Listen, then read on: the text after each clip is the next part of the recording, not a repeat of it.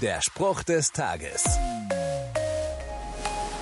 In der Winterzeit werden wir von der Werbung geschickt zum Essen und Trinken verleitet. Sei es von der süßesten Winterversuchung oder von der göttlichen Versuchung eines Hamburger Christstolls. Ja, diesen Versuchungen nachzugeben hat keine weitreichenden Folgen, außer vielleicht auf der Waage. Im biblischen Sinn allerdings verleiten Versuchungen uns zu schlechten Taten und haben keinen göttlichen Ursprung. Im Jakobusbrief heißt es: Niemand, der in Versuchung gerät, kann behaupten, diese Versuchung kommt von Gott. Es sind vielmehr unsere eigenen selbstsüchtigen Wünsche, die uns immer wieder zum Bösen verlocken.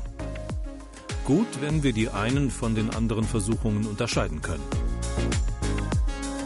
Der Spruch des Tages steht in der Bibel. Bibellesen auf bibleserver.com.